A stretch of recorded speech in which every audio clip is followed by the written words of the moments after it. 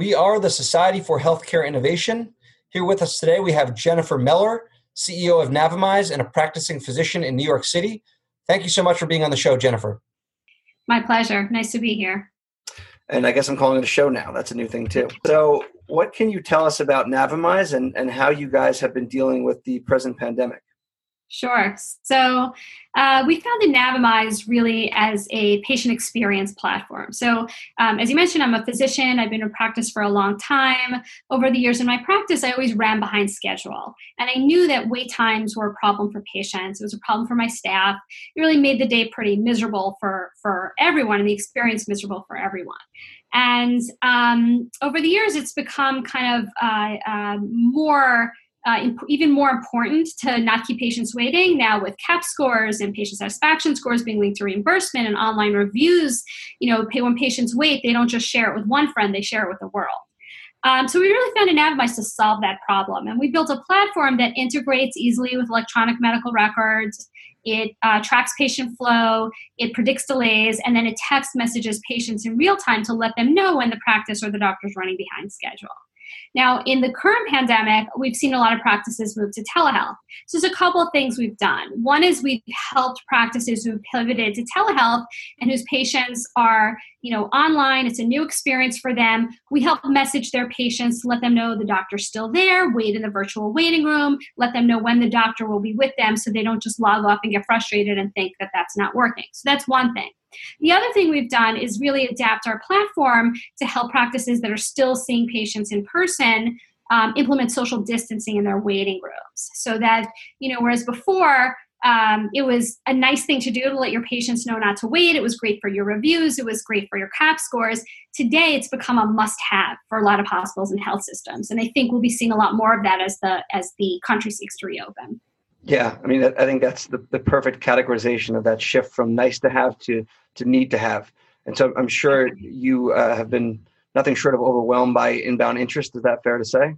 Yeah, so it's been actually really interesting. So in the last week alone, since the president announced that a plan for reopening the country, and as we're starting to see certain states really move towards that, we've gotten a ton of inbound interest from hospitals, health systems, practices who are starting to realize that as they open their doors again to physical appointments, and there's been actually a lot of pent-up demand, a lot of things people have been staying home for, and now they can't wait forever. They're going to need to come in. They're really worried about their waiting rooms swelling and crowding and the risk of exposure just within their waiting room. And so we've seen a lot of interest in using our solution really to avoid just that. Yeah. And I can tell you too, I was for my own job going back and forth to doctors' offices, maybe 5 or 6 practices a day. And it was shocking how crowded some of these waiting rooms are. People really just one on top of the other. Yep. And, I've heard from a lot of people who, who take their kids to the pediatrician's office. They're always saying, oh my God, I hate going to that waiting room because I feel like my kids are getting sick or waiting there. And I've heard from, friends who've been at OBGYNs, women who are pregnant and they have to go every, month and then every 2 weeks and every week. They get really frustrated because they either have very busy jobs or they have other kids at home. So it's always been a huge frustration. But I think, and the willingness to wait, I think, has really been decreasing over the last few years as we've seen the millennials kind of come into practices, as we've seen this generation of used to having everything right now available, right? That's become a big issue. But now there's this imperative. We cannot have people sitting next to each other in a waiting room. We cannot have 20 people squeezed into a small space. We just can't. It's dangerous. So it's been a really interesting kind of shift in the way we've seen the hospitals and health systems think about this. Right. And so I think over the next couple weeks, months, and even potentially years, the threat of COVID will continue to kind of inform waiting room culture. What do you see as the longstanding effects, even beyond this pandemic for, right now, as you pointed out, when I think about a waiting room, I think about waiting, frankly. What does that look like in 5 years, 10 years? Yeah, so I think that there are a lot of things in healthcare that we're going to see change after this pandemic. It's been really fascinating to see how quickly the industry as a whole has adopted telemedicine really almost universally across the country, right? I think there are a number of reasons for that, right? I think that the rollback of all the regulation, the institution of pay parity, the removal of HIPAA as a barrier for telemedicine adoption, all of that has really enabled physicians to be able to communicate very smoothly and seamlessly with their patients. And I think we're seeing the benefits of that.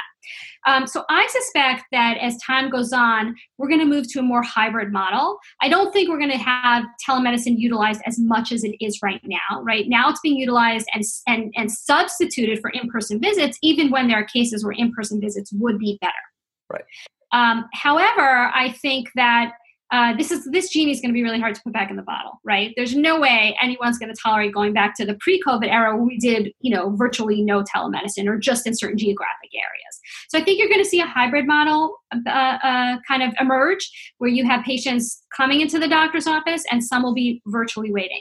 The thing is, if you have a schedule where patients are waiting in person and half your patients are waiting online, they're still waiting.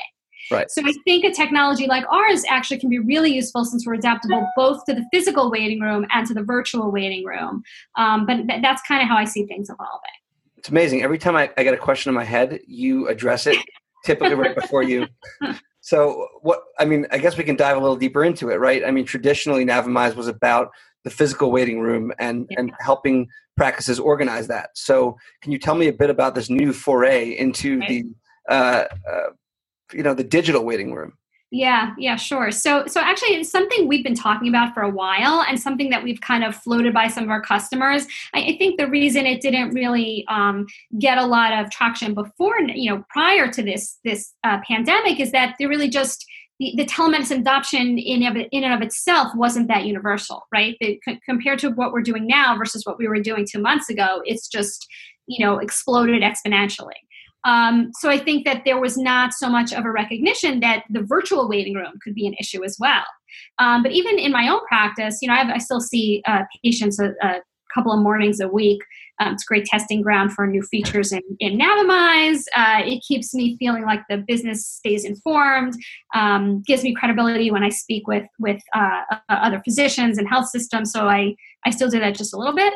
But even in my practice, I moved over to telemedicine, and I've seen that same phenomenon play out where patients, when they're waiting in the virtual waiting room, if I get, one patient's taking a little bit longer, or even if it's an extra 5 minutes, I start to get messages, through my messaging platform. Is this visit really happening? Is it, I'm not sure I used the technology correctly and have to say to them, no, everything's fine.